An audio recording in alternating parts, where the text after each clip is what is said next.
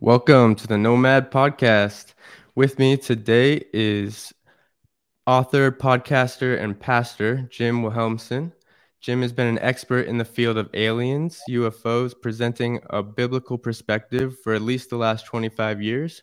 Jim, I so appreciate you and your spirit and perspective. It is a pleasure to meet you and to get to chat with you today. Thanks for joining us. How are you? Well, thanks for having me. I'm doing fine. Crazy busy, but fine. Yeah, so what have been kind of the recent things you've been up to? I know you've talked a lot about potentially traveling and doing talks and stuff. Did you end up getting to do any of that? Well, I was supposed to go to Great Britain and give a anthropological, what was it? The archaeological and anthropological discussion on the Hollow Earth and giants. And hardly anybody, because of the COVID thing, hardly anybody was actually able to make it physically there. And of course, for me to go over there, I would have taken the poke, and nothing's going to be poked in my brain that has anything to do with Bill Gates or Pfizer, Mondura, or any of those demonic acts. So that wasn't going to happen. And fortunately, it didn't have to happen. They canceled everything, and they just gave a brief video presentation on Zoom. And that was the extent of it. So it was really smaller than anything that they had hoped or desired. They reviewed the whole program and then decided, okay, what we are going to do is we're going to pay your way completely. All you have to do is just say you're going to come and we'll pay for everything. You just come.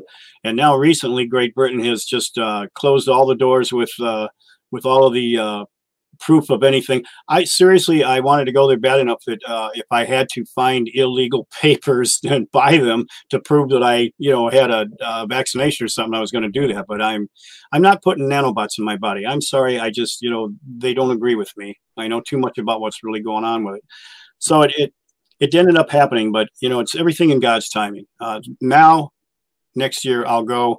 I'm not going to be going alone. I'm going to have a few people that are part of my ministry coming with me. I've got some people that I know all over the world, from Iceland, from several places in Europe. They are wanting to have a chance to finally actually see me live. So they're all coming to the show or to the conference. And,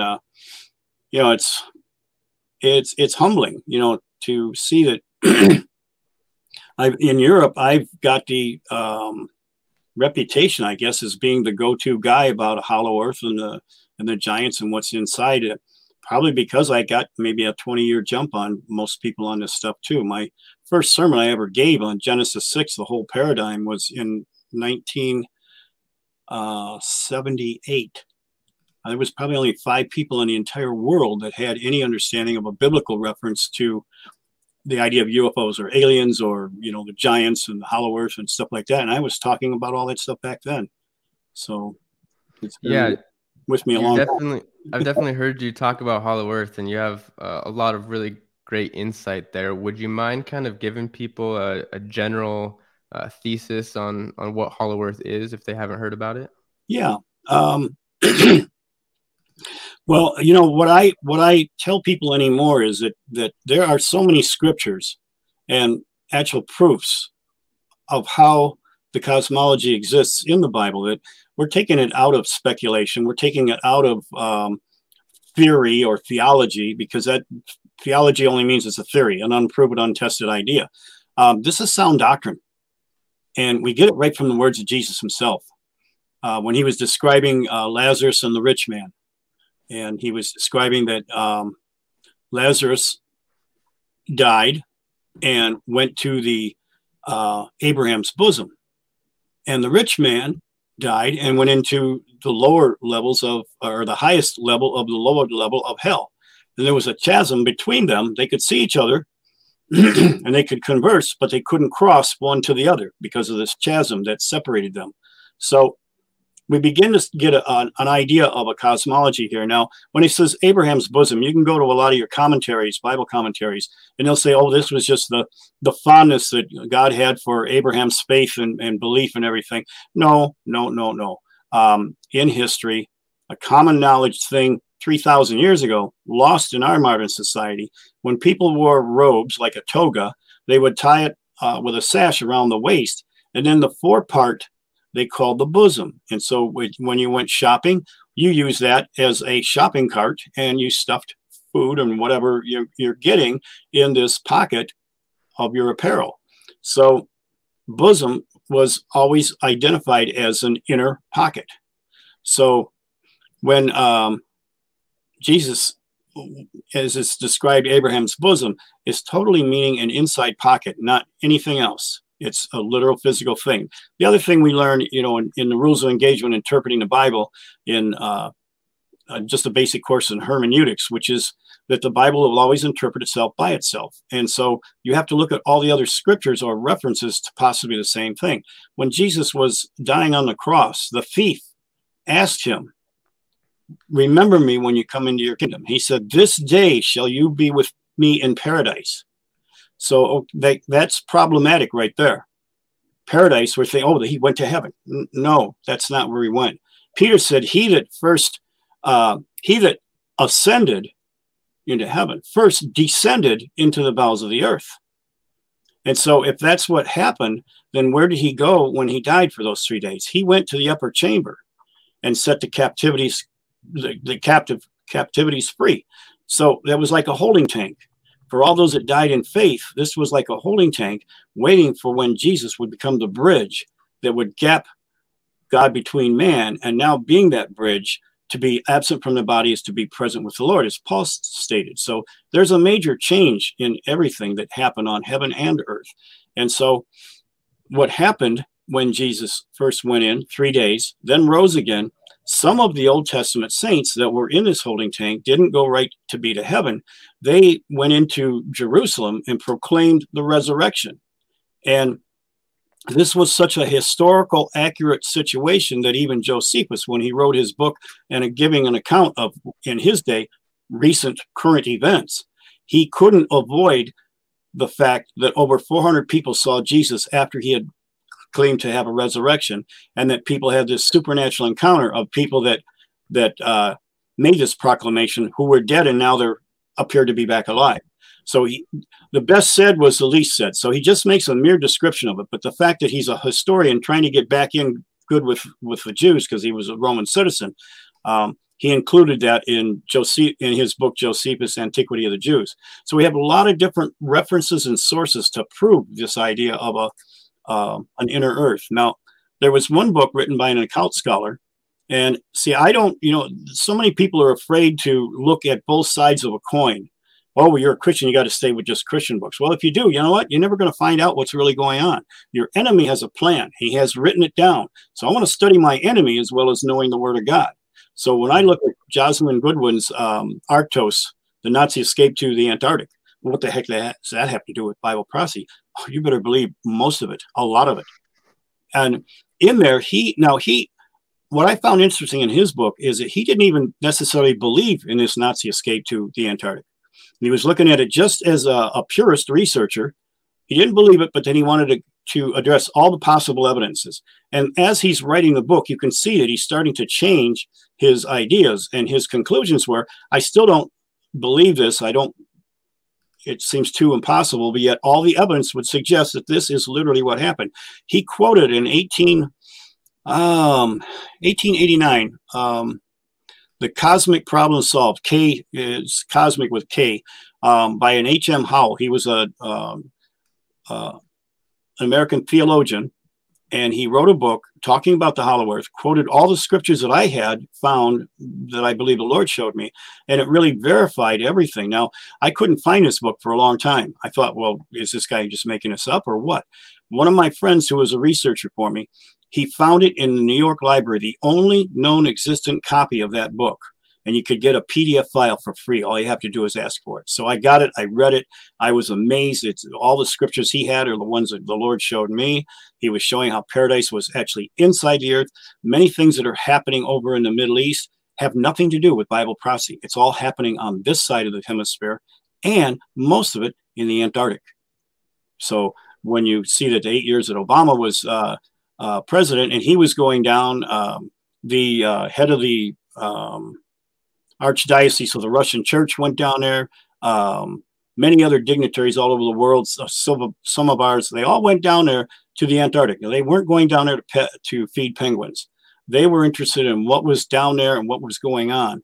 What was happening was one of the ocean currents started slowing down, and it wasn't global warming. It was the ocean current was slowing down and causing the ice to start melting in the Antarctic. All of a sudden, pyramids are showing. There's apparently what looks like to appear to be a city under this ice. Now, there's 4 miles of ice covering the surface.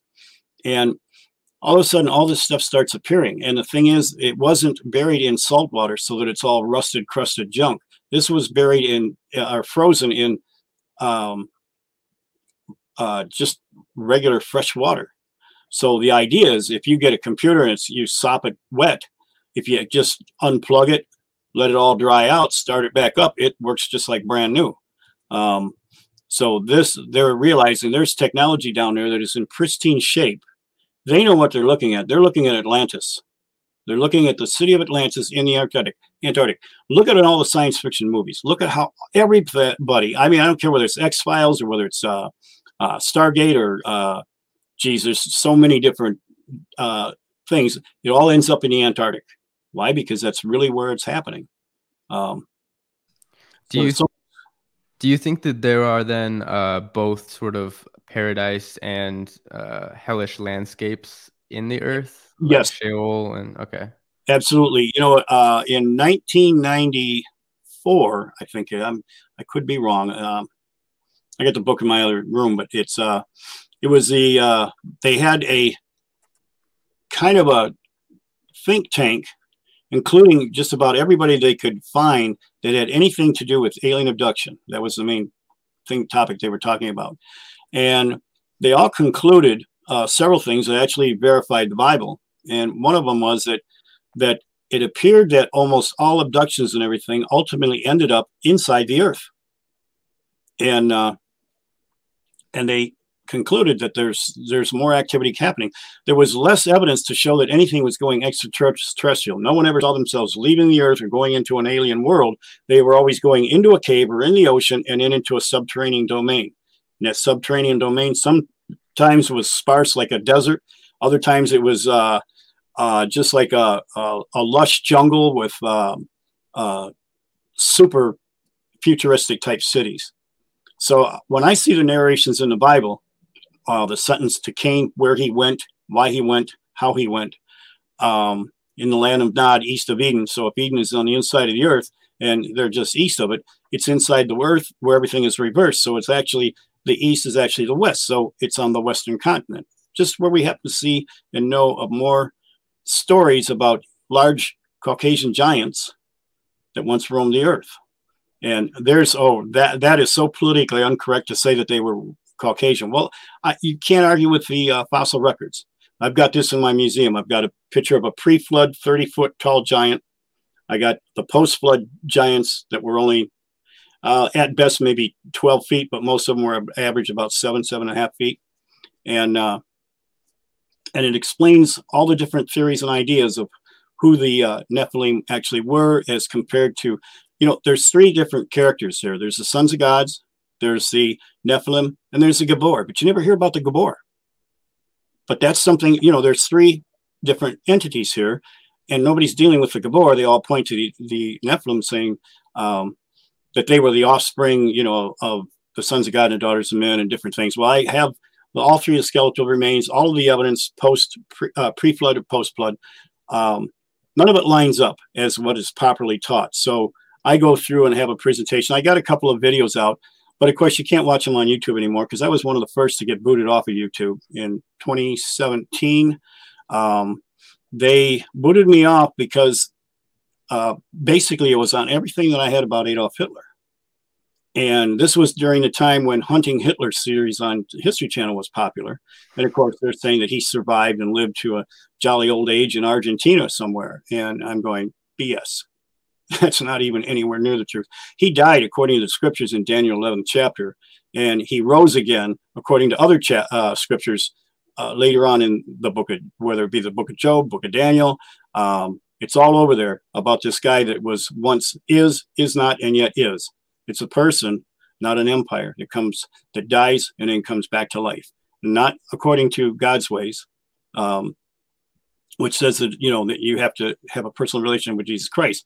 But Satan and his minions are liars. It's what they do.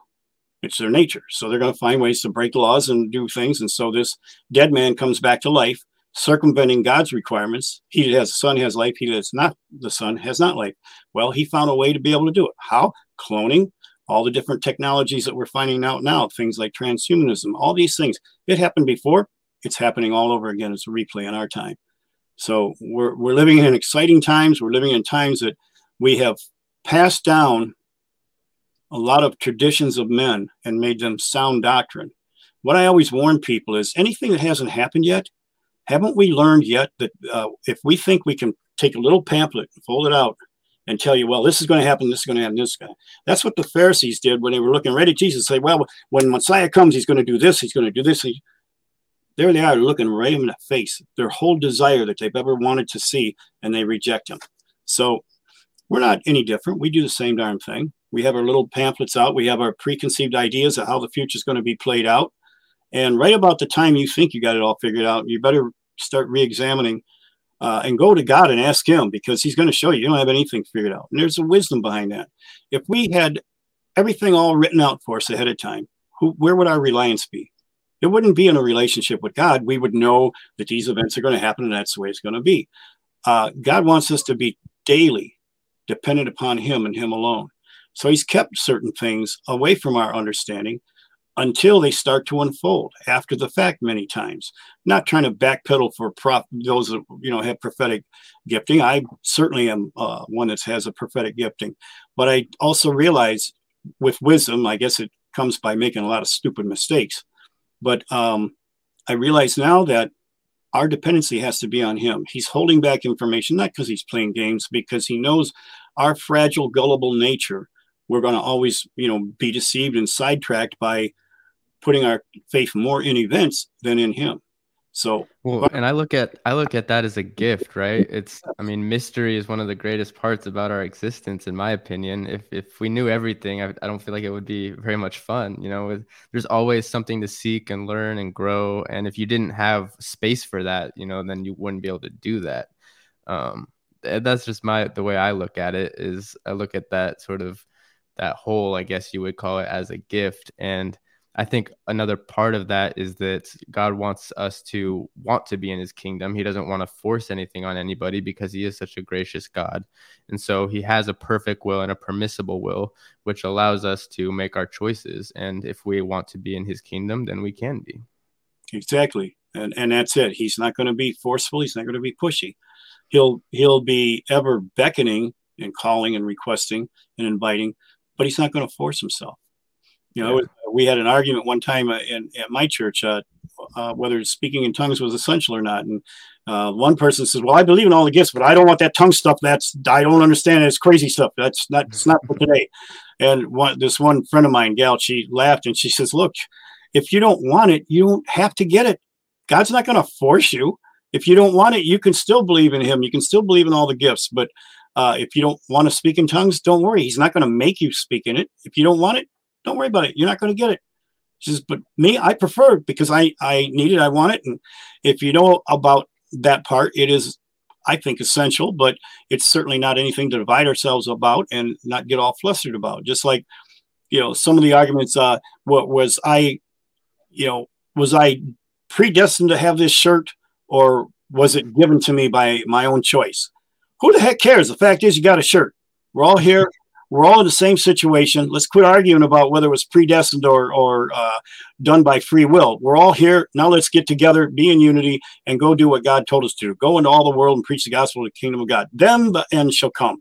I don't know about you, but I want the end to come. I want all this crazy, sick, weird madness to be done. I want that Satan and all his minions to quit hiding behind rocks and playing spook games. Come out and let's face you face to face. We're going to whoop your butt. And I can't wait for that battle. So we're here. We're actually here now. I wrote my book 25 years ago, and I had stuff on there that people thought I was just bat crap crazy. And now history is catching up, and they're going, oh my gosh, Wilhelmsen's right. Now, not because Wilhelmsen showed you all the scriptures, because you just saw the video on YouTube, or you just saw it on the Ancient Aliens program or the History Channel. It's like, now you got to be on one of those for you guys to finally believe me. Yeah, well, on there, they present a lot of stuff, but like you've talked about, it seems like they always add little bits and pieces that just twist it, make kind of put you on the wrong path, in my opinion. Yep, 98% truth, and that little bit, that 2% of arsenic, just enough to take you down the wrong path and take you away from God. Yeah. And you understand the enemy too. He has to, as God spoke everything into his existence, they have to speak before it's actually done. They used to encrypt it in movies, cartoons, and stuff like that. But now they're coming boldly right out and just telling you exactly in detail what their plan is, because they think they have won. This is why the whole Russo, where our country is now, we're divided over who actually won the election. Certain things had to happen in order for evil to be seen on a global basis and be abhorred by it. And so that's what we're seeing now. It's all part of God's plan. He's got it all figured out, and he's going to win. So Amen. There's what's going on in politics that people are angry, frustrated, or fearful of. I'm like Alfred E. Newman. Remember Alfred E. Newman from the Mad magazine? No, I'm not familiar. I forget sometimes. I'm like 70 years old, and I'm talking, set the Wayback Machine. Everybody that remembers, you're near my age, or at least 55 or something, you'll probably remember. Mad Magazine has had this little red-headed guy with great big ears, and he always said, "What, me worry?" And that's my little icon. God has a plan. Instead of watching CNN news, go watch CBN news and find out what God's plan is, and stop getting freaked out and flipped out by fake news. And you'll find that God has a plan. I think the best scripture is Amos 3:7. It says that I will not allow anything to happen until I speak unto my servants, the prophets. Servants, the prophets, means they're servants. They're not self-proclaimed, somewhat narcissistic people that think they got all the answers. They're people that walk in humility, that understand God has a plan. They've prayed, fasted. Their life has reflected consistency to what they say. They walk the talk and talk the walk. And they have a history of that. And so God has told them and helped us to be prepared for what things are going to happen. Kim Clement is one of them, David Wilkerson, another, and Mark Taylor, who often now is being, called a whack job because all the things you said didn't happen. Yes, they did. You're just not interpreting it or perceiving it in the proper way. God has a plan. We need to stay plugged in and understand what he's doing to understand why some things seem so strange to us. That's good.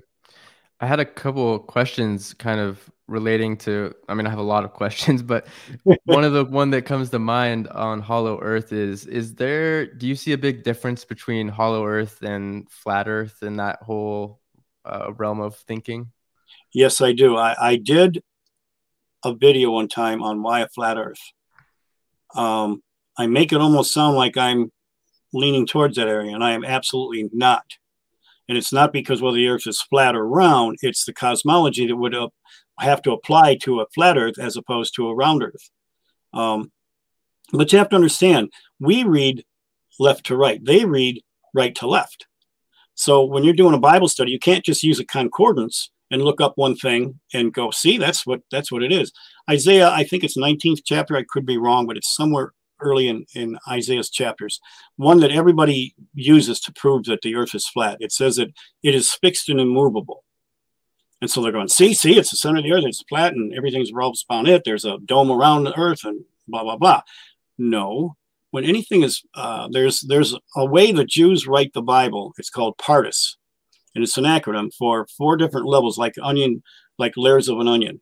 And that's why we can get so much out of one scripture, because once you understand Pardes, which is not taught in any Bible institute in the West, I don't know why.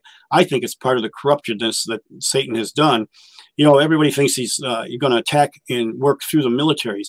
No, his biggest work is attacking the church and getting instilled in every major institution to prevent certain things from being known, and to also get into industry. That we're finding out more. If you find where some of the corruption, some of the global elite and all the conspiracies happen, follow the money trail. You'll see where it Yeah. goes. Money trails don't lie. Neither do plain black and white statistics on different utilizations or misutilizations of corporations and companies. This is where you follow the money trail and you can find out who's really the movers and shakers moving this earth. And some people you don't even know their names, but they are the major puppet masters behind all of the orchestration of wars and many other things that happen. And once you understand it from there, it gives you an eye opener. Ralph Epperson wrote a book, The Unseen Hand, probably one of the most, I consider it a basic primer. He's a Christian. He has some very controversial perceptions on history, but he can prove it, everything backed by experience, by real history, and by the Word of God. So it's pretty incredible stuff. And I tell everybody, I got it set up in my museum that way, that here's one of the essential things you want to read if you want to have a basic primer of how there really is a global conspiracy. The best scripture for that is in Revelations, I think is 10th. Am I going to get it? I don't, biblically dyslexic. I used to know it like this, but at 70, it's coming a little bit slower. Probably chemtrails and not just old age, but we got everything working against all of us on short-term memory loss. And so it is that there are 10 horns. You know what? I'm going to look it up on my book here, and it'll be a lot quicker. I'll just give a direct quote. Yeah. There are 10 horns which you saw are 10 kings, which have received no kingdom yet, but receive power as kings 1 hour with the beast. They have one mind and shall give their power and strength to the beast. There's a conspiracy right there. Now, isn't it amazing that the United Nations has the earth carved out into 10 sections? And so, you look at this scripture and you look at that, current events, 10 sections. Who are going to be the leaders of those 10 sections? Well, I assume that it's going to be one of the 10 horns. So these 10 horns, these aren't nations being described. There's been a lot of ideas that these were nations. But when you look back in Revelation 17, 12, and 13, this is where it's coming from.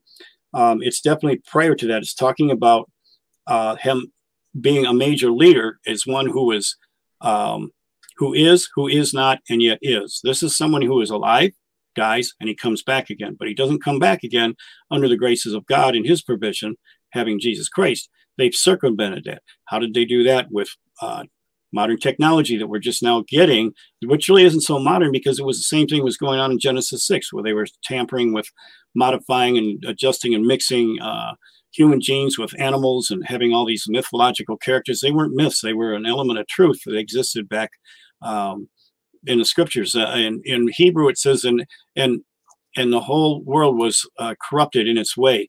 When you go back to the Hebrew and look there, it's talking about what was corrupted. They were altered in their normal path of production. So in other words, they were being genetically modified into something else. And so this is what is starting to happen now. We're mixing machine and man. We're mixing animals and people. I mean, there's spider goats. And I don't mean that there's 8-legged goats walking around, but they have taken the ability for a spider could spin a web and given it to a goat to make Kevlar quality silk.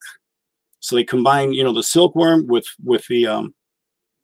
this spider and a goat. And so a goat is sitting there consuming and then spinning out huge amounts of Kevlar to make either, bomb-proof tires or the vests that save the lives of our soldiers.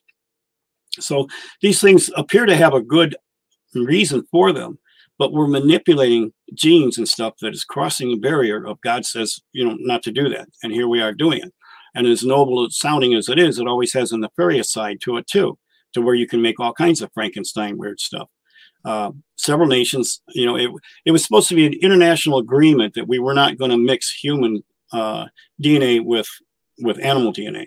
But the Japanese were the first to say, well, we're going to do it anyway. Why? Well, because we can. Just like and then everyone freaks out because if one person's doing it, then they're worried that they're going to get far ahead of them, right? Right, exactly. And the thing too is any scientist that's a purist scientist, if you can think of it, they're going to do it. My God, that's what they said right in Genesis 10th chapter, talking about the Tower of Babel.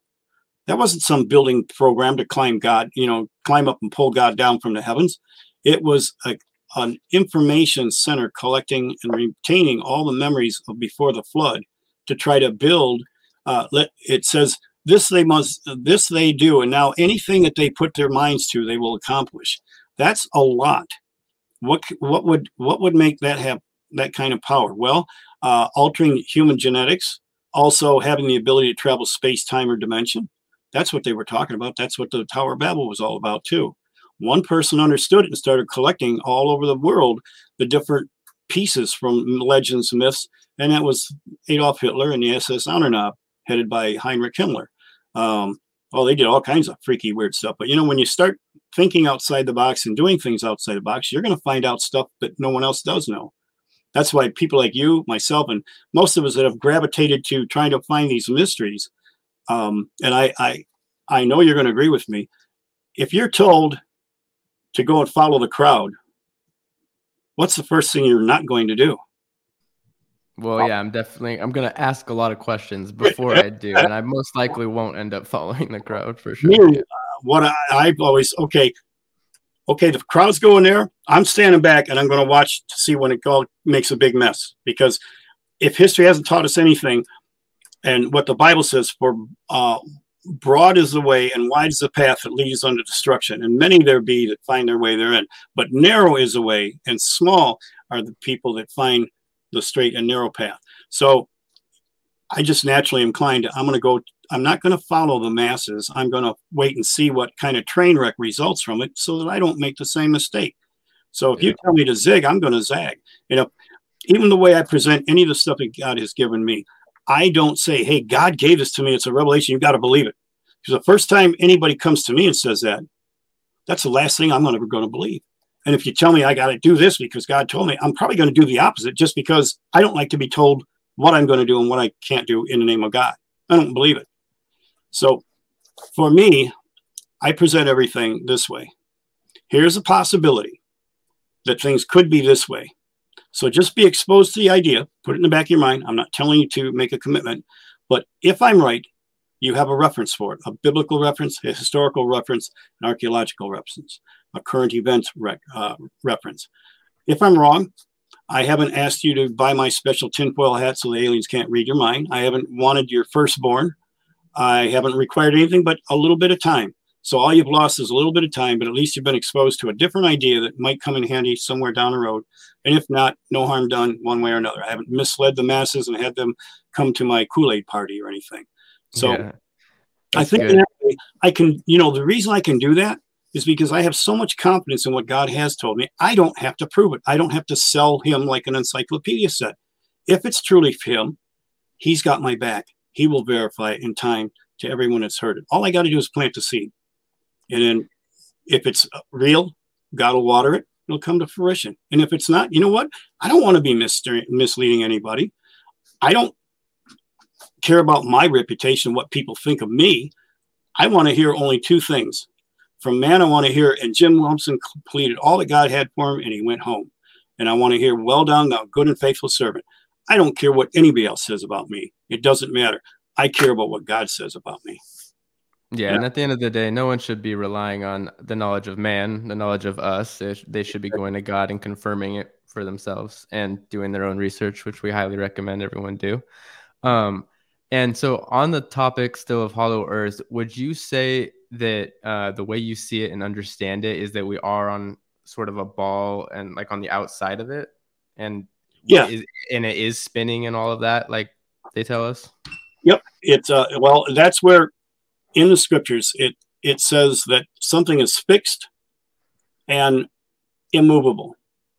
But whenever anything is prophetic, the Hebrews will always use the nouns, but then they will, in the further part of the sentence, in the same text of thought, they are going to also use it as a verb or an adverb to define further what is fixed and immovable. So when you go to the whole entire text and context of what it's given there, it says that what is fixed and immovable is a rotation and an orbit. That ends all the discussion right there as far as flat and round. And the fact... Do you know what verse that is by chance? Isaiah... oh, I don't have it in my book. This was before I wrote the book 26 years ago. This was more recent, I think around 2011, 28 or 9 or something like that when I understood this part. So I haven't written it down. I'm in the process of updating Beyond Science Fiction Part 2. Right now we're still working on a couple of it. But it's going to have more of the how quantum physics actually verifies everything that we hold dearest and true to what the scriptures say, and how quantum physics ties in and actually fits like a glove to everything that we hold the dearest. The fact that we're not even living in a real world, it appears to be a 0101 computer program. You better believe it. There's silicon life and carbon life. Carbon life is God's, silicon is an imitation. We're literally living in a computer matrix. We're getting more and more sci-fi movies and everything about parallel dimensions, and that's what CERN is all about. It's bringing in other dimensions, but are they other dimensions of us? The fact is there's only one you, there's only one me. Everything else of a variation, and I believe in the multiverse, that for every person, what they do or don't do creates this little mini universe based around that. That's how the ripple effect of sin is. It's layers and layers of hell in a rippling effect that goes almost to infinity. So as we conform our lives to Christ, some of these implode and be no longer in existence. And so it starts breaking down. But there may be a time when that manipulation may actually be done by us. But I'm getting off on a bunny trail here because there's that's stuff that I'm working on with a few people on this planet, and we're coming to some pretty amazing possibilities. But right now, at this point, we have more questions than we have answers. So that's put on the back burner even for us right now. But is this the verse you were talking about, Isaiah 45:18? For this is what the Lord says, he who created the heavens, he is God. He who fashioned and made the earth, he founded it. He did not create it to be empty, but formed it to be inhabited. Yes, that is one of the scriptures. There's several others that can also verify the same context. The other one is in, I think, like Isaiah, real little, I think 19 or somewhere around there. Maybe you have me back, I'll do my homework and find it specifically. Yeah, we'd love to have you back, and we can dive deeper into that for sure. The videos are out there. I've got one on it, and it has all the scriptures references for it. It's called Why a Flat Earth, and I explained that, the Mandela effect, the facts that some things are real, but they're non-earth shaking, they don't alter the cosmos in any way. Whenever you have a lie, yes, that's another good one. Yep. Yeah, so there's lots of verses, and people, I feel like people can interpret them differently. So I guess another question that always comes up is like the firmament, right? So when you're looking up, people will often theorize that the stars and everything is within the firmament. Would you say that that's not how you see it? That's absolutely not how I see it. Okay. There's two scriptures, and see, the thing is, there is an outer space there. Heaven, Shamayim, is in the Hebrew, is just a general word used for heaven, but it uses it for the earth, atmosphere around the earth. They use it for the second level of heaven, which would be what we see in our telescopes, stars, planets, galaxies. And then the third heaven is apart from time itself. It's where God dwells. It's separate from space and time. It's separated by dimension. And he lives outside of time. So everything is simultaneously existent, alpha to the omega, beginning to end. He makes everything perfect in his time. And he's able to gather all things unto himself. So these scriptures give us a hint. Ecclesiastes 3:15, that which is, has been, and that which shall be has been, and God requires an account of that which is past. The idea is everything is past where he's at. He sees everything in one thing, like being in a helicopter over a parade. And he can enter into any time period he wants at his selection. We can't do that. We're bound on the ground. We can only see what's coming, or we can kind of anticipate what's coming ahead. We can see what's already gone, and we can see what's in the present. But our perception is limited in that way. So that's the difference of heaven and earth. But the mechanics, if we live out in a dome and there's not really an outer space, then I have a problem with two scriptures that tell us prophetically that someday we would colonize other planets. Obadiah 4, because there's only one chapter in Obadiah. So Obadiah 4 says, though thou exalt thyself as the eagle, and though thou shalt set thy nest amongst the stars, thence will I bring thee down, saith the Lord. Now, to make a nest amongst the stars in the Hebrew literally means to colonize, occupy other planets in space. So it's like you're stuck with that. You can't go around it. It's a reality. Are you doing it in a dome? No. There's 3 heavens, and one includes not only other planets and stars, but galaxies, the vastness of what we see with a telescope. Now, another proof of that, and I love this one because this ties into something else. Not only are they making a nest amongst the stars and occupying it as a colony, now in Jeremiah 51:53, it says, though Babylon should mount up to heaven, and though she should fortify the height of her strait. Fortify, that means you're getting ready to defend it. Where were you defending it from? It says right here, though you should fortify the height of her strait, yet from me shall come spoilers under her, saith the Lord. Spoilers. Somebody that's going to overturn or attack and disrupt the colony or colonization existence. And this goes all the way back, including Nikola Tesla. I don't mean the car guy. I'm talking about the real guy that made all kinds of wild, crazy experiments in 0.3 energy, anti-gravity, antimatter. He was way ahead of the program. And he was doing this in the 1890s. So you can imagine when he died in 1943, all the goodies that he had probably come up with. Now, if you do some of your homework, and Nikola Tesla was such a wild person, yet he was in the 20s and 30s, 40s. He was like so famous. He was like the premier genius that Edison was actually very jealous of. So jealous that he had burned down one of his laboratories. Edison always is touted as the founder of electricity and all this stuff, and he was a scoundrel. Yeah, didn't he do stuff with like? Oh, he was causing harm to animals and stuff, right, trying to prove that Nikola Tesla's methods were dangerous and such. And yet, so he's killing all these animals to prove to the public, this is how dangerous, you don't want this in your house. AC, alternating current, it's evil, it's weird. And he was trying to push his DC current, which was stupid. And but the thing is, he was like a P.T. Barnum and Bailey. He could sell anything to anyone at any time. And he had that charisma, and he had the fame also. Nikola Tesla was a purist scientist. He really wanted to enhance and make man's life easier through science. He was a bit naive, maybe, trusting man and trusting, people too much. And now, he claims that he got most of his understandings at sleep at night when fiery spirits came to him and literally like downloaded these projects or these ideas. That's why people that worked with him, it was almost unbearable to work with him. It was either my way or the highway. You follow this like a recipe. You do not deviate from it. No, we're not going there. This is what we got to do. Why? Because he was just doing what he was told. Now, the sad thing is, it was fallen angels that were giving him all this information. And here he was wanting to use it in the purest way.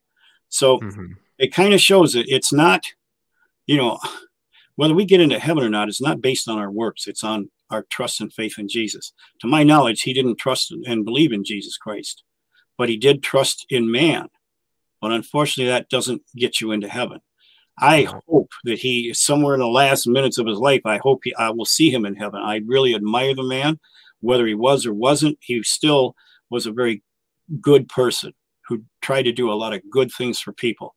And he was duped. He was used by, the wrong forces. But my gosh, there was in Russia, in Tugunska, Russia, where something hit and flattened out the trees and destroyed a whole side of a mountain in Siberia.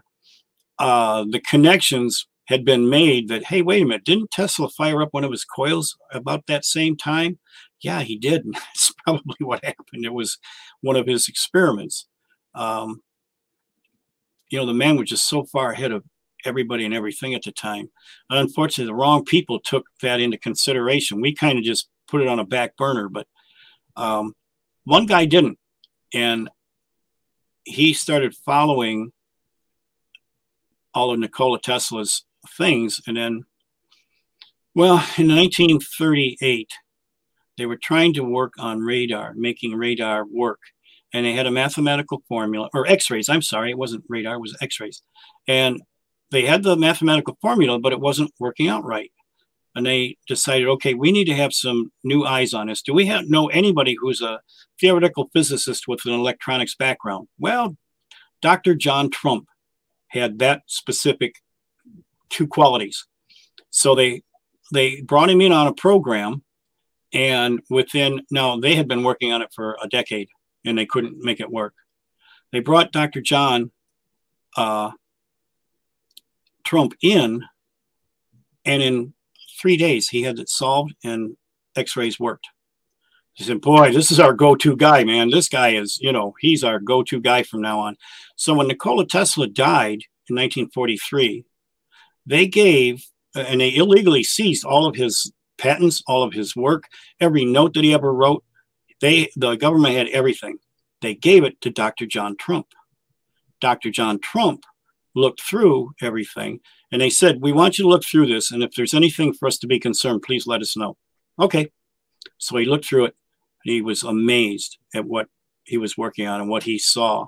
And he knew some of this stuff he knew that, man, we have made a mess just messing up our own timeline. But to be able to travel and mess it up, and they're going to the military, they're going to try to weaponize it. I can't let them know what this says. So when he got back, it says, well, what do you think? He said, well, I looked it over and everything, but most of it is just a lot of mathematical calculations that basically are just gibberish. And they said, okay, thanks. He says, well, do you want me to send this back? No, it's junk. You keep it. That's who Dr. John Trump he started getting old in his years in the 70s. So he was concerned that if he died and these notes fall into the wrong hands, they could make a mess of everything on Earth. So he had a nephew, and he trusted his nephew because he knew his nephew loved history, loved America, loved it enough to want to protect it. So his nephew, Donald J. Trump, was given all of Tesla's secrets, every note, everything.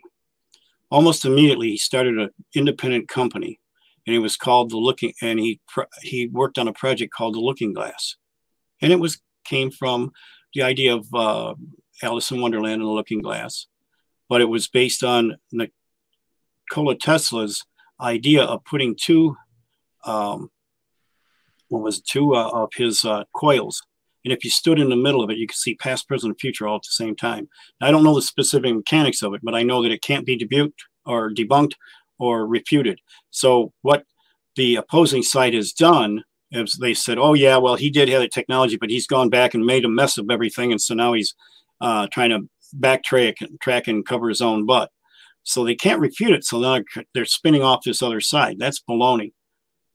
Trump. Yeah. Oh, go ahead. I was just going to say, Trump has had an edge. Have you ever wondered why he seems to have evidence of every postal worker that threw away ballots in dumpsters? That he seems to know all these other people in their private secret times that nobody should have access to? He's already got photographic evidence, taped audio evidence. All of this stuff is slowly starting to come out because he's cheating. Yeah, and that gets back to me. To me, that gets back because it's, you were talking about how Nikola Tesla was getting this information from the fiery spirits, and you talked about the fallen angels. And one thing I've heard you talk a lot about is the difference between demons and fallen angels. Yeah. Would you mind going into that a bit? Because I think that's important for people to understand. We have this crazy fantasy idea, and I don't know where it actually ever originated from, because the original Jews who wrote the Bible understood that there was a physicality to angels. They're just as physical as you and I are.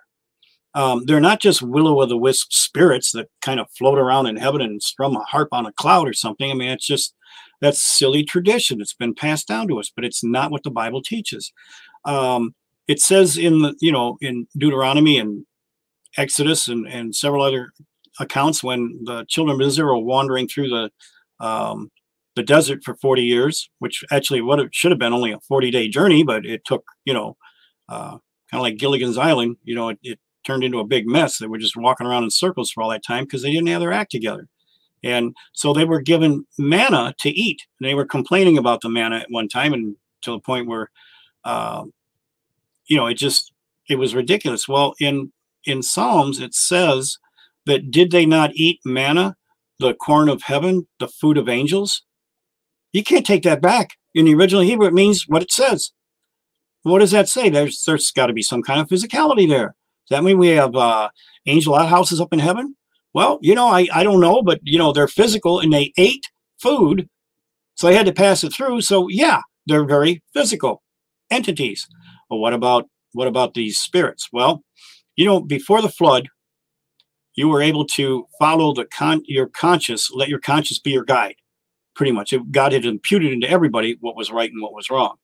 But after the flood, all of a sudden they needed a law to tell them what was right and wrong. You know why? Because all of these hybrid entities that should have never been and were never meant to be were destroyed and killed in the flood. But guess what? They're disembodied spirits. The scriptures back this up. They are incorporeal, disembodied spirits who long to be back in a body. So how do they do that? They come up and down in a cycle. When Peter says that they're bound in chains in everlasting darkness, when you look at the word for chains, we always think that they're shackled in chains in a pit somewhere. The chains is a process of going up and coming back down. And it's almost like by their choice that they can come up and then they're forced back down. When we entertain anything outside of God in the form of an occult, and you could sit there and spin a pencil and say, okay, if it goes this way, it means this. And if it goes that way, that's circumventing God's laws. It says no divination, no kind of stuff like that. So if you do that, you're opening up portals to allow these things to come up voluntarily. And they come up.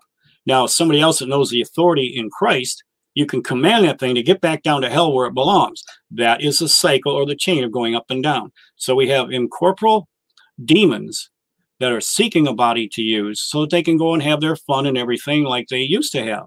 And so that's why people can become demonized. They usually create a trauma in your life. And at this trauma point, they're able to enter in. I've done addiction counseling, pioneering one of the first evangelical Christian motorcycle clubs. We dealt with cross addictions. We dealt with hedonistic lifestyle, multiple sexual partners, and all kinds of stuff. So I've done counseling on that level for all of that kinds of stuff. And I know what works in a way of counseling. And I'm actually, quite experienced in deliverance. So when I got into the whole UFO alien thing, this is just a different outer veneer, but the same demonic entities that are working the same kind of demonic tricks. So I just transfer my knowledge over from that into a different venue. I'm not doing anything different than what I did when I was working with earthbound heavenly people. Now I'm working with people that have been kidnapped by fallen angels or demonized by the incorporeal spirits. There's a different way to approach either one of them. I know the difference only because God taught me and showed me how. So in all the time that I've been studying, researching the UFO alien thing, actually living in Roswell, New Mexico for 4 years, I've discovered a very simple, easy way to be able to have people first find the entry points, get the inner healing, and then I don't kick these things out.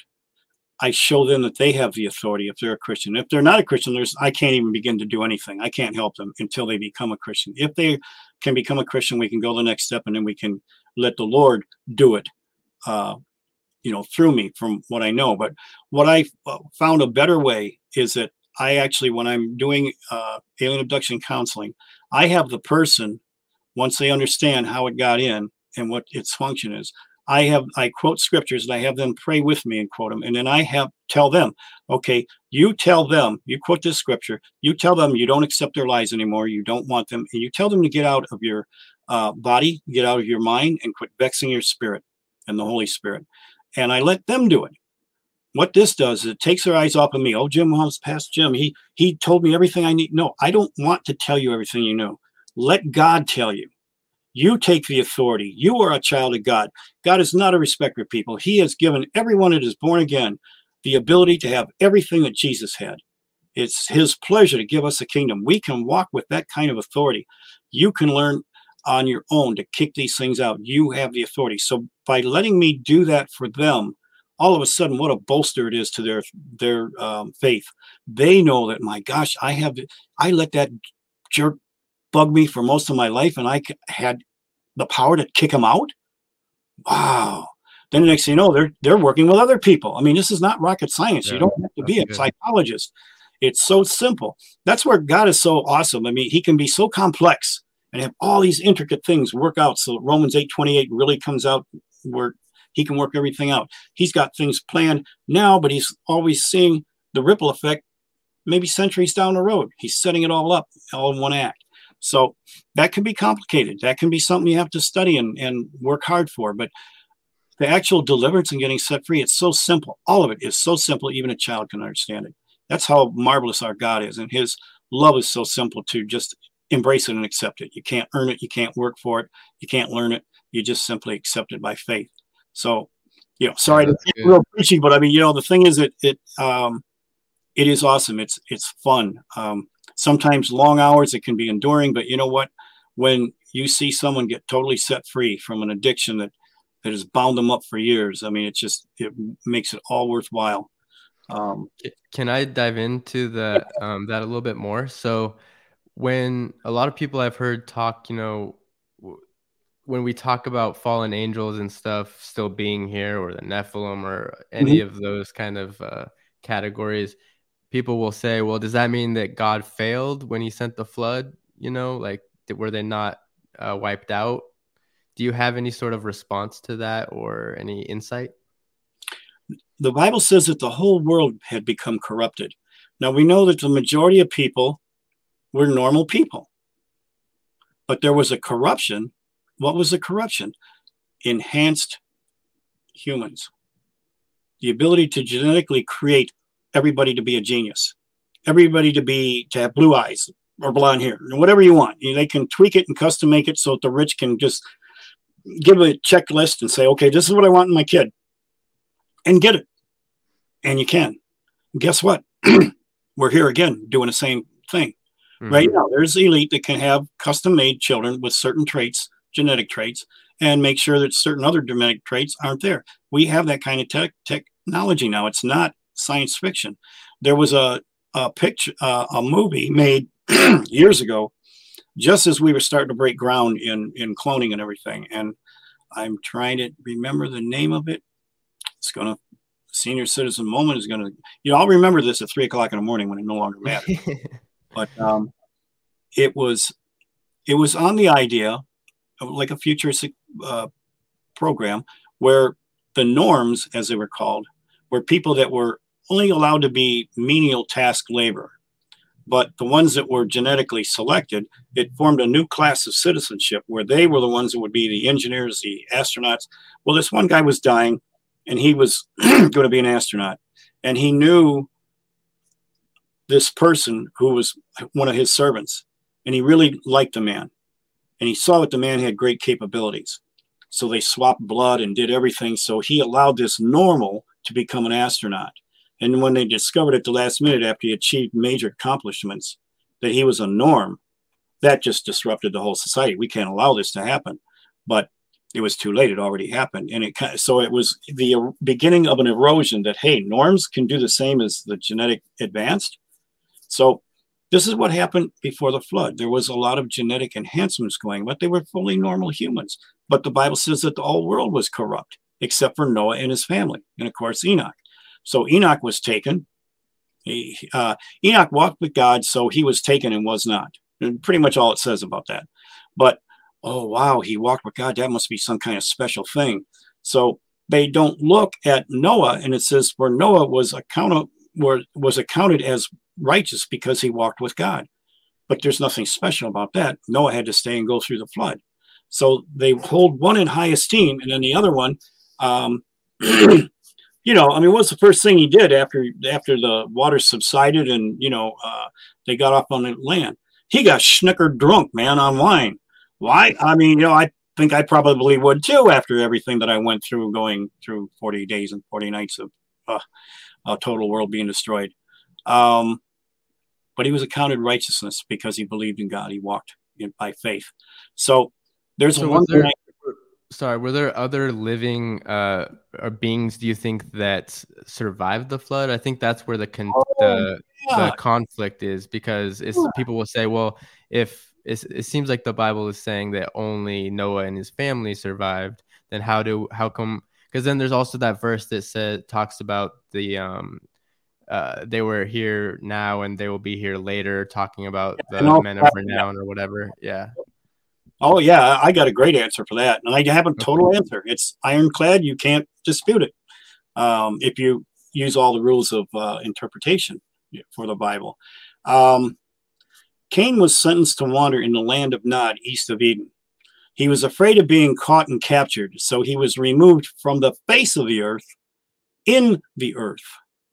So the pre-flood giants were as tall as 30 foot. Now, God said that he put a mark and a seal upon Cain so that he would be protected. The mark was some kind of a supernatural act. The seal was a special protection. Now, the fact that we had 30-foot giants living inside the earth, normal people on the outside of the earth, I don't care how skilled or what kind of weapon you have. If you don't have a grenade launcher or something, a 30-foot giant, and you could be the best martial artist in the world. It'd be like Indiana Jones with the sword guy. He just pulls out his 44. It just blows the guy away. Dan with that. So if you're 30 foot tall and they're doing all kinds of fancy stuff, getting ready to whoop your butt, all you do is just raise your foot and step and squish the little tiny human. So this is what is recorded. Matter of fact, after they started eating up most of the agricultural stuff, they started eating other people, which horrified even the leaders of the world at that time. So there was a lot of crazy stuff going on. What I love about that is you look at all of the pre-flood remains. They're all fossilized. There's no mummified. There's no bleached bones. They're all fossilized, which means that had to be the result of a flood, massive burial of organic material, and then it's slowly being right down microscopically, each cell being replaced by rock, making a fossil. And so they were the result of the flood, these 30-foot giants. Now, where did the rest of them go? Well, they were actually told by God to be in the earth. Well, they came up because they heard that something appeared to come from space to the earth. Hey, this must be our time. We know something's going to happen like that someday. We know that where they're really coming from, but there's going to appear to be something coming from the heavens onto earth. This could be it. Okay, send out a contingency, maybe 200 of Cain's descendants who are giants. They come out, and so they're on the earth in those days. And when they saw what was going to happen, this flood and everything, it's okay, time to go back home. Come on, guys, book. We're going back down. The fact is that all these fossil remains of these 30-foot giants, they're all male Caucasians. All male Caucasians. Why Caucasian? Well, Cain was probably from that genetic line. Why I can make that claim, when you look at after the flood, the three sons, Ham, Japheth, and Shem, Japheth was considered the found. I guess we were all rainbow people until after the flood, and then all of a sudden we had three separate races.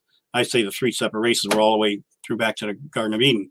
The first two being twins, Cain and Abel. Cain has the same attributes as Japheth. They were the first to build cities, first to create, all these different things. There's such a genetic connection on tendencies and predisposition. It has to be that. Abel was the first prophet. Abel isn't mentioned in any kind of lineage because there would be no dispute. If he was the fraternal twin to Cain, Shem came afterwards. He was from the Semitic line, so it was proven that would be where the Messiah came from. So you better believe they were giving you every genetic part of that. And they were also giving Cain's because he would be the one in dispute trying to get firstborn entitlement and rights. And yet the first 4 generations forfeited their firstborn rights. So we're seeing a pattern here of what God is trying to show us, that firstborn rights don't mean anything. Doing right or doing wrong. He told Cain, had you not obeyed me, would I have not have blessed you? But you disobeyed. Therefore, sin has crouched like an animal to come upon you. In the Hebrew, it actually means that it permeated his essence. After he killed Abel, the first murderer, he was no longer redeemable. Something came into him and permeated him. So he was removed from the face of the earth, put inside the earth, and those residents and offspring. It's funny, there's only mention to 5 generations. When you consider they lived to be 900 some years up above Earth, Methuselah being the oldest, 969 years. A 1 year to 1,000 might be the ratio that is there that Peter alluded to. So underneath the earth, this would be the last generation to fulfill that. I took how Chuck Missler took the from Adam to Noah, and each name spelled out the gospel. I did the same thing to Cain's, and it was pretty interesting because I found a story for them that was almost the same thing. And I'm searching right now as I'm talking to see how I can find it in my book. I might not, but I can somewhat.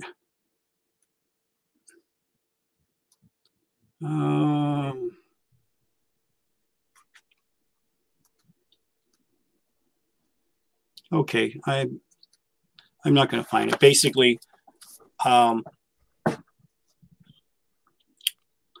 I'm even having what was I even? Please. Well, that's okay. Can I go ahead and kind of follow up on that? So, are you saying that essentially the way you see it is that there were already giants in the earth before the flood happened? It wasn't necessarily that they like knew about it and were going to hide there, but that's just where they were and where they lived, essentially. They had their own somewhat prophecies based on Helena Blavatsky's secret doctrine. So that is just a recording of what, even though she came on the scene on like in 1834 to about 1889 was her time of writing all her books.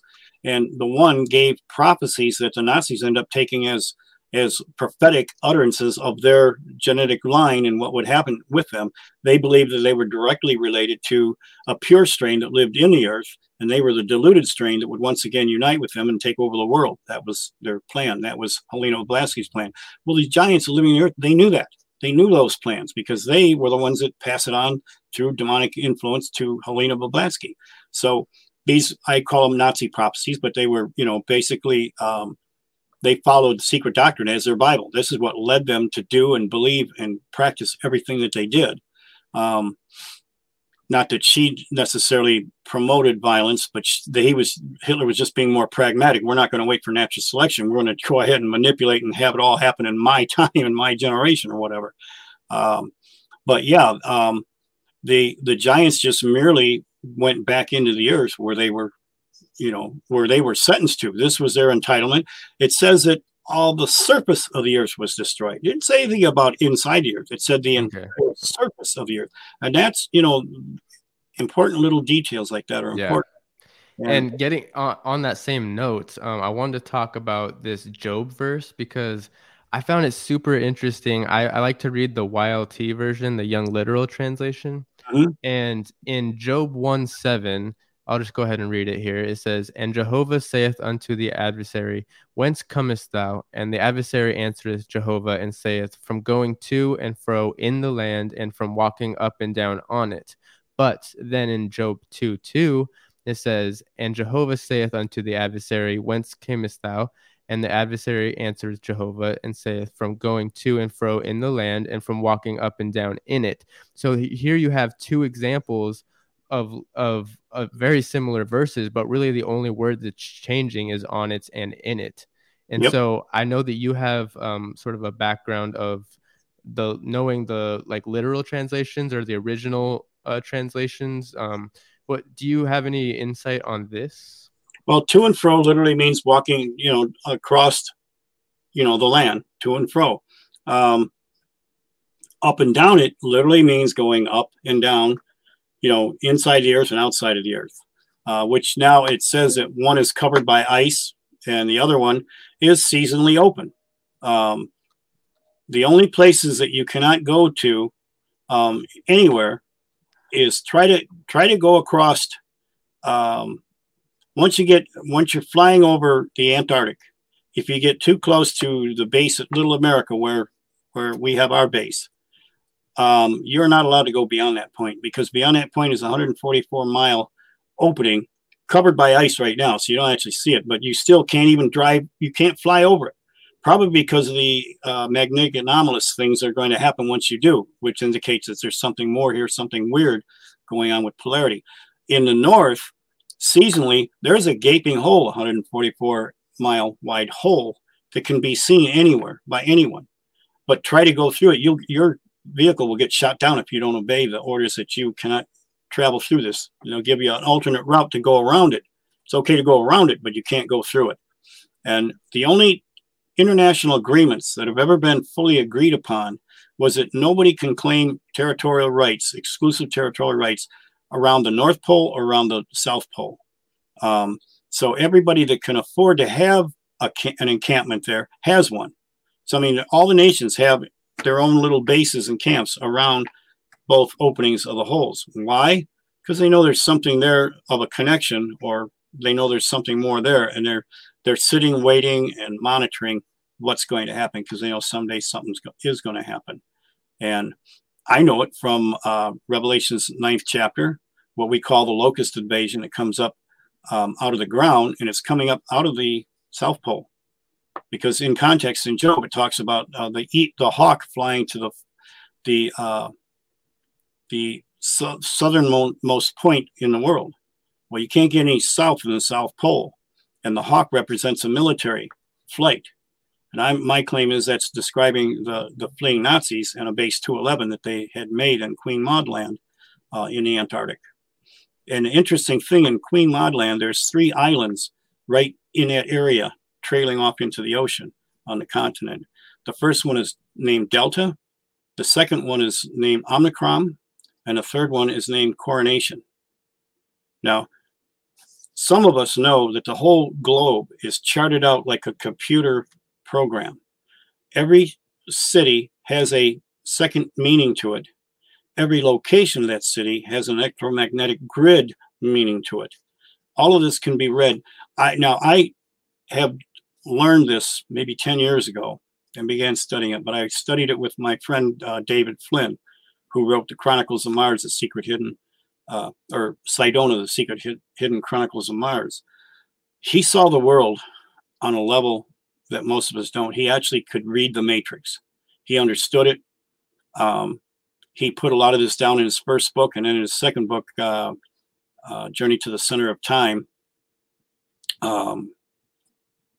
And I still have yet to finish reading all of that. But he has a twin brother, Dave, who's continuing on his ministry. But my claim is he was taken out by the government because he knew too much. And he was a very prominent, very well-known person in his day and in his time. He was also a very personal friend of mine. And didn't he work with the government too? Well, his twin brother, Dave, was a cryptologist. He is the guy who defends us from the Chinese, from any other hostile enemy. He works for the government on the highest level of protecting our computer systems. Now, so Dave probably would have been tracking them pretty closely, I guess. Oh, yes. Point. Yeah.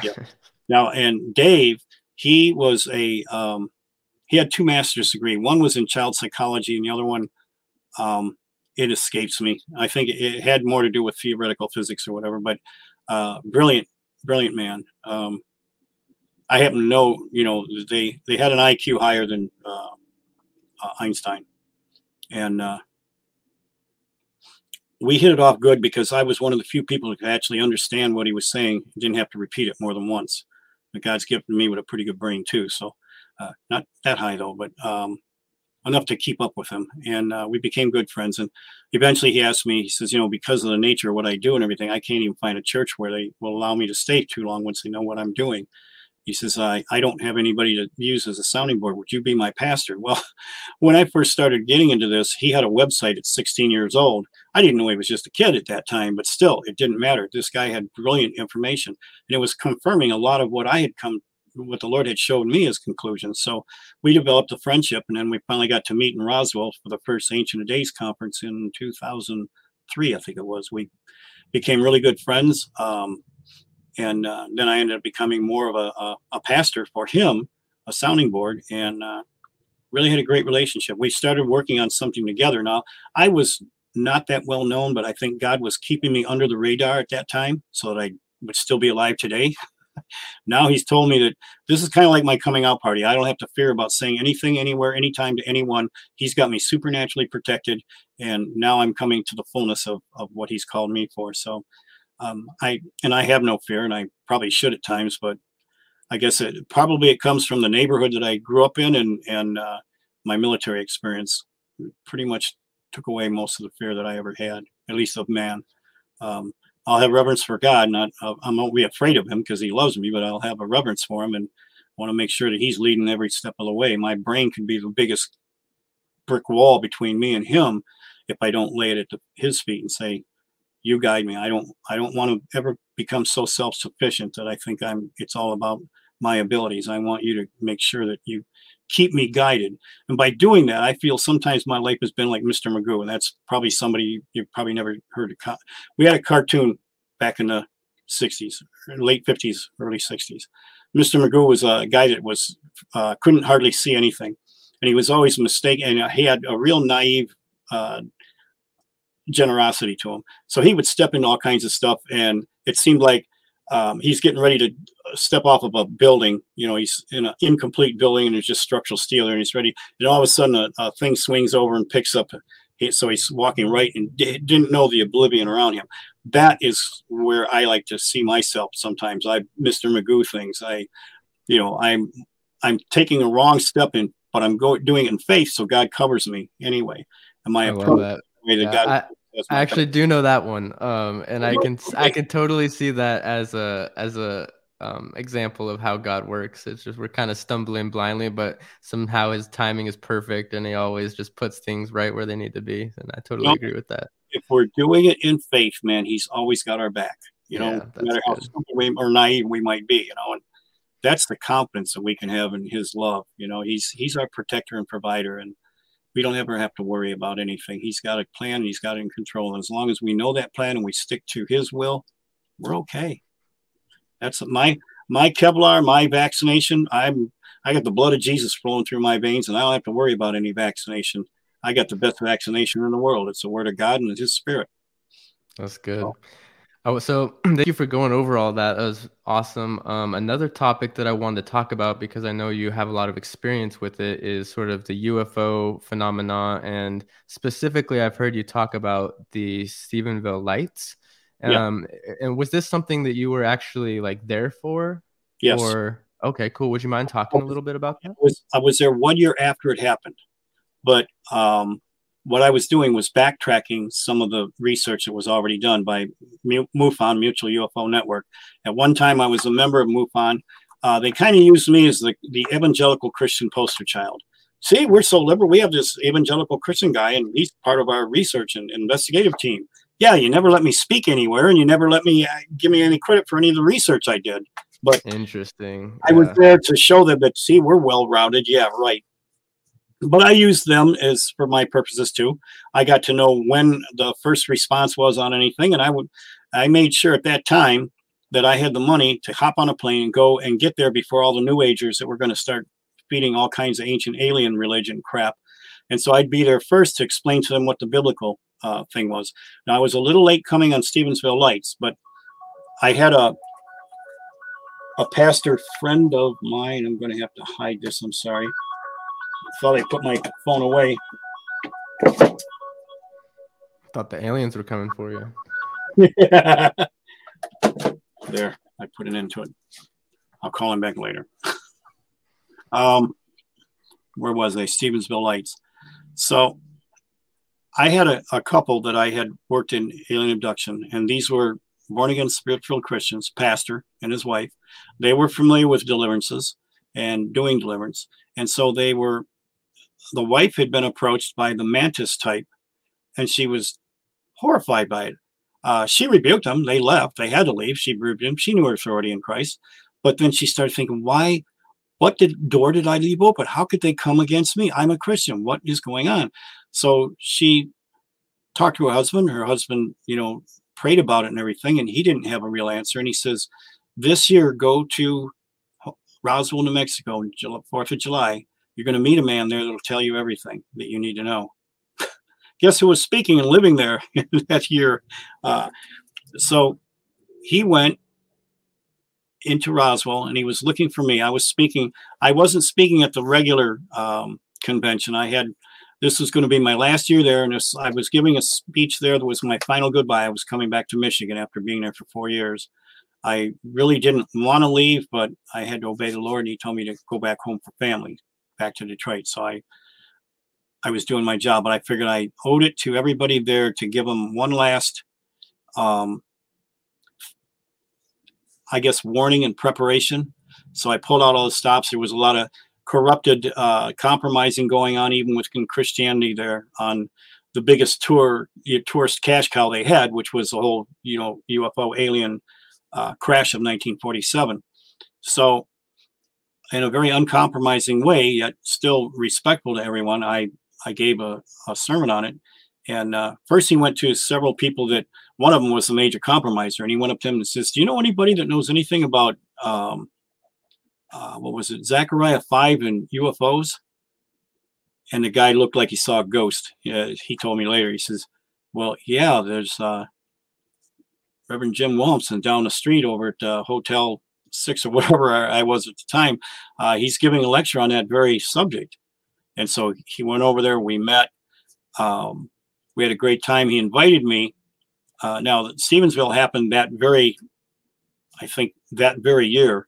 And so he got a hold of me, says, Jim, would you like to come down and do some further investigating on the Stevensville Lights? I saw you wrote your account on it, but would you like to actually interview some of the people that saw everything? And I said, yeah, I would. That'd be great. So he set it up. I went down, I met him, and then we went through, and I got to interview Leroy Gayton and a few others. And with Leroy Gayton, he was the officer, would be equivalent to a police chief just outside in Erath County, just outside of Stevensville. So I went and talked to him, and I could tell he was a very, caring, loving person, very patriotic person that loved, America. And, but I warned him. I said, I showed him, I said, is this what you saw? And I showed him a picture of the Diglocka, and he says, yeah, that's exactly what I saw. And those marks, I saw those too. I said, now, and I got it on film. And I said, really? How did the film come out? Can you see all the marks? And you see, well, they were covered by this red orb covering like a force field around it, but yeah, you could see the marks. And I said, you have a film of this? He says, yeah. And I said, can I have one? He says, well, I gave the film to, what was her name? The reporter that was reporting the thing. I want to say Joyner was her name, but I'm not sure. Anyway, and she gave it to Linda Moulton Howe. And I go, oh my God, no. I said, Leroy, please tell me you made a copy. No. I said, you're never going to get that copy back again. Linda Moulton Howe is a CIA shill. I can't prove it, but I know it. And she's on our, at that time, Art Bell show, ended up being George Norrie's show. I was on it one time, never asked to come back because I wouldn't compromise or bend my knee to George Norrie. And he comes from my own hometown. I thought we were going to hit it off good, but he said, now you're way too biblical for us, Mr. Williams. You're going to have to tone it down. I said, I can't tone it down. So you wanted me here at the last minute to come in to fill in a gap. I'm a pastor. If I can't quote the scriptures in relationship to what I know, I'm going to make myself look like a jackass. I'm not a theoretical physicist. I'm not qualified in any other thing other than biblical interpretation. So good for you. Yeah. I said, now if you let me finish out, you're going to find out I'm not preaching and teaching and telling everybody to shake or bake or turn or burn. I'm quoting the Bible as a narrative for a different perspective. If you don't feel comfortable with it, I can quit right now. And he says, no, we'll give it a try. So at the very end, instead of saying, oh, thank you, Mr. Williamson, we'll have you, he says, click, he just hung up on me. So I knew I wasn't coming back, but it was then. Good for you for sticking to your guns. Can you give people a brief description of what the Diglocka is, just in case they're not aware? Okay, the Diglocka was actually could only fit maybe one or two people inside. I think it was a prototype. It was a machine that now the Haunebu and other saucers that they were working on had a mercury vortex implosion engine that only went in one direction. But if you put it in two directions, now the one direction will fold space around the vehicle. That way it can go 12,000 miles, stop on a dime, and go in a different direction. But they're separate from the rest of the cosmos in the sense of gravity. Now, if you put two going one centripetal and one centripetal, it not only creates a bubble, but if you dial in sonically, that's why they hum at different pitches and everything. It's important. If they dial in by harmonics, it'll give you space, it'll give you length, height, width, and time. It sends that through a portal, wormhole, and you'll end up in not only in the three directions, length, height, and width, but time-wise. You may not go anywhere, just a different place at the time. You have to have the right address, and it has to be done by sonics. And this is where it ties into the little priests' 12 stones that they wore at the Tablet of Judgment. That was what they had to wear when they were handling the Ark of the Covenant, right? They had to have those 12 stones. Yeah. Yes, and whenever they were doing any of the ritual feasts and sacrifices, they had to wear what they called the Tablet of Judgment. Mm-hmm. Now, it's interesting that the 12 stones represent the 12 tribes of Israel. The 12 tribes' names have a prophetic meaning to each name. And the numbers to their names also in biblical numerology. This all lines up. It's amazing. It's incredible. Ezekiel, Isaiah 14 and Ezekiel 28 gives a description of Satan giving these stones, same stones, only they've got 10 of them, not they got 9, he's got 9 of them and 3 of them are left out. And the 3 that are left out are 3 things that he will never be. And in all of the calculations and everything, it reads out as a little message. The message that's left for him, now these stones, I always wondered, that is so silly. He's given stones, like a bunch of rocks means anything? That doesn't make any sense. In the contextual use, though, it means that these are like an interwoven fence to protect the earth. So what was once used to protect is now going to usurp and hold everything in on a linear time basis. And so the 3 that he was denied actually meant to be an overcomer, to be a servant, and to be, what was the third one? I could run into the other room and get my little chart. I thought I brought everything, and that's the one thing I forgot. To be a servant, to bring life. Now, to bring life, to be a servant, and to be an overcomer, that's the 3 things Satan is never going to be. He's never going to be. He's never going to bring life. He brings death, and he's just the total opposite. So it's like having a recipe, and the main ingredients are gone. So this has to do with manipulation of space, time, and dimension. And so he's got part of a thing. He thinks he's got the whole picture, and he doesn't. And the 3 most significant things he doesn't have, which now, through the trusting of angels that have allowed a certain individual to be the spoiler and has the full thing, is always one step ahead of Satan. I was in Special Forces when I was in the Army, so I got a little tattoo thing here that basically is a kind of a motto. It's like, I got 667, one step ahead, so none are left behind. The idea of none being left behind is kind of a Special Forces motto. It's a practice that we do. And part of it is, it might sound valorous, but when you're on special ops, knowing all kinds of stuff that you don't want the enemy to know, you don't want to leave anybody behind. So they either have to be taken out or they're spared. Right. It's a tough go, but that's just the price you're willing to pay to do it. Now, with me, I didn't do any of the stuff that you see in the movies. I was in the rear with the gear because I was in missiles. So I only heard about it, but I didn't actually do it. I stayed with missiles, getting ready to push buttons to. I was a 19-year-old kid. What did I know?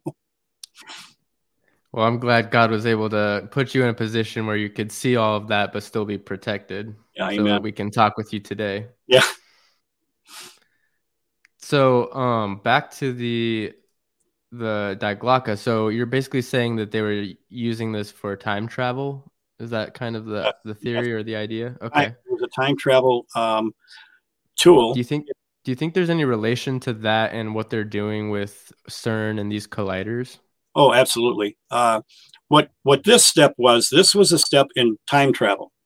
It worked. Three of them appeared over Stevensville, Texas in 2008.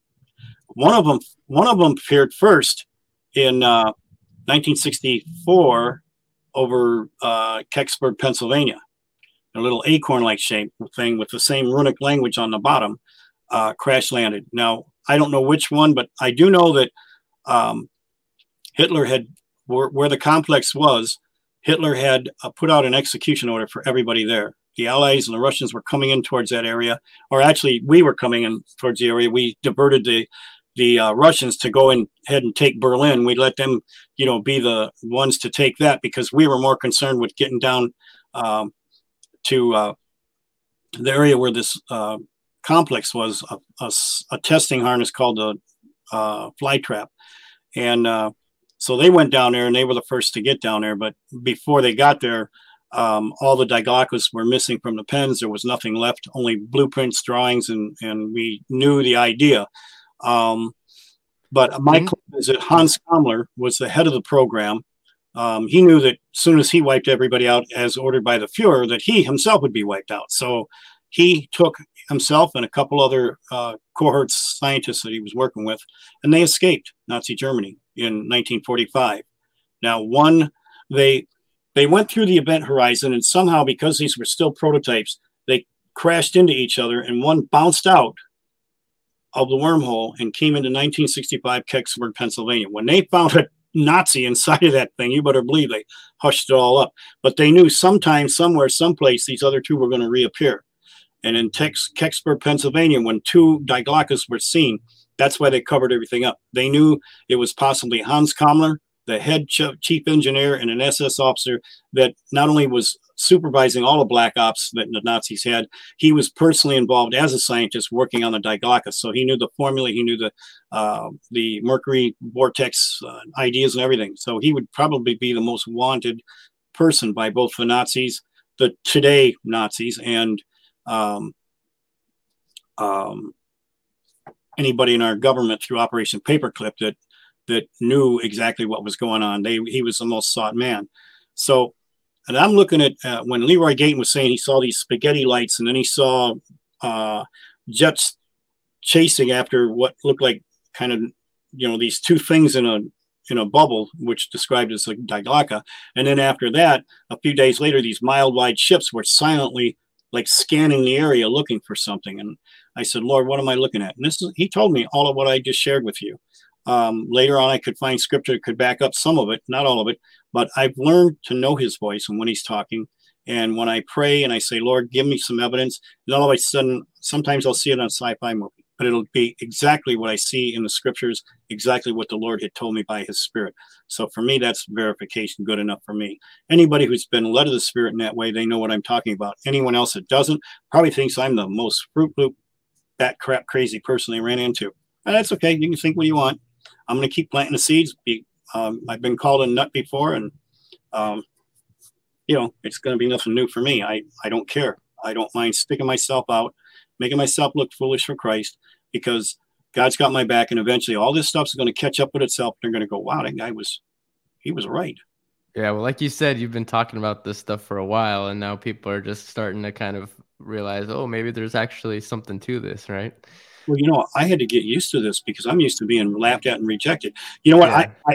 I hate to cut this short, but in about 10 minutes, I got to be somewhere else. I had an appointment. And I didn't realize time was getting by. Oh, okay. Yeah, totally get it. We'll have to have you back on. I really appreciate it, Jim.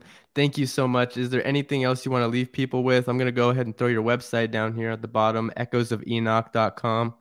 Is there anything else you want to leave the people with? If you want to make any personal responses, that actually right now, because my website is going under some reconstruction, some things work. Okay.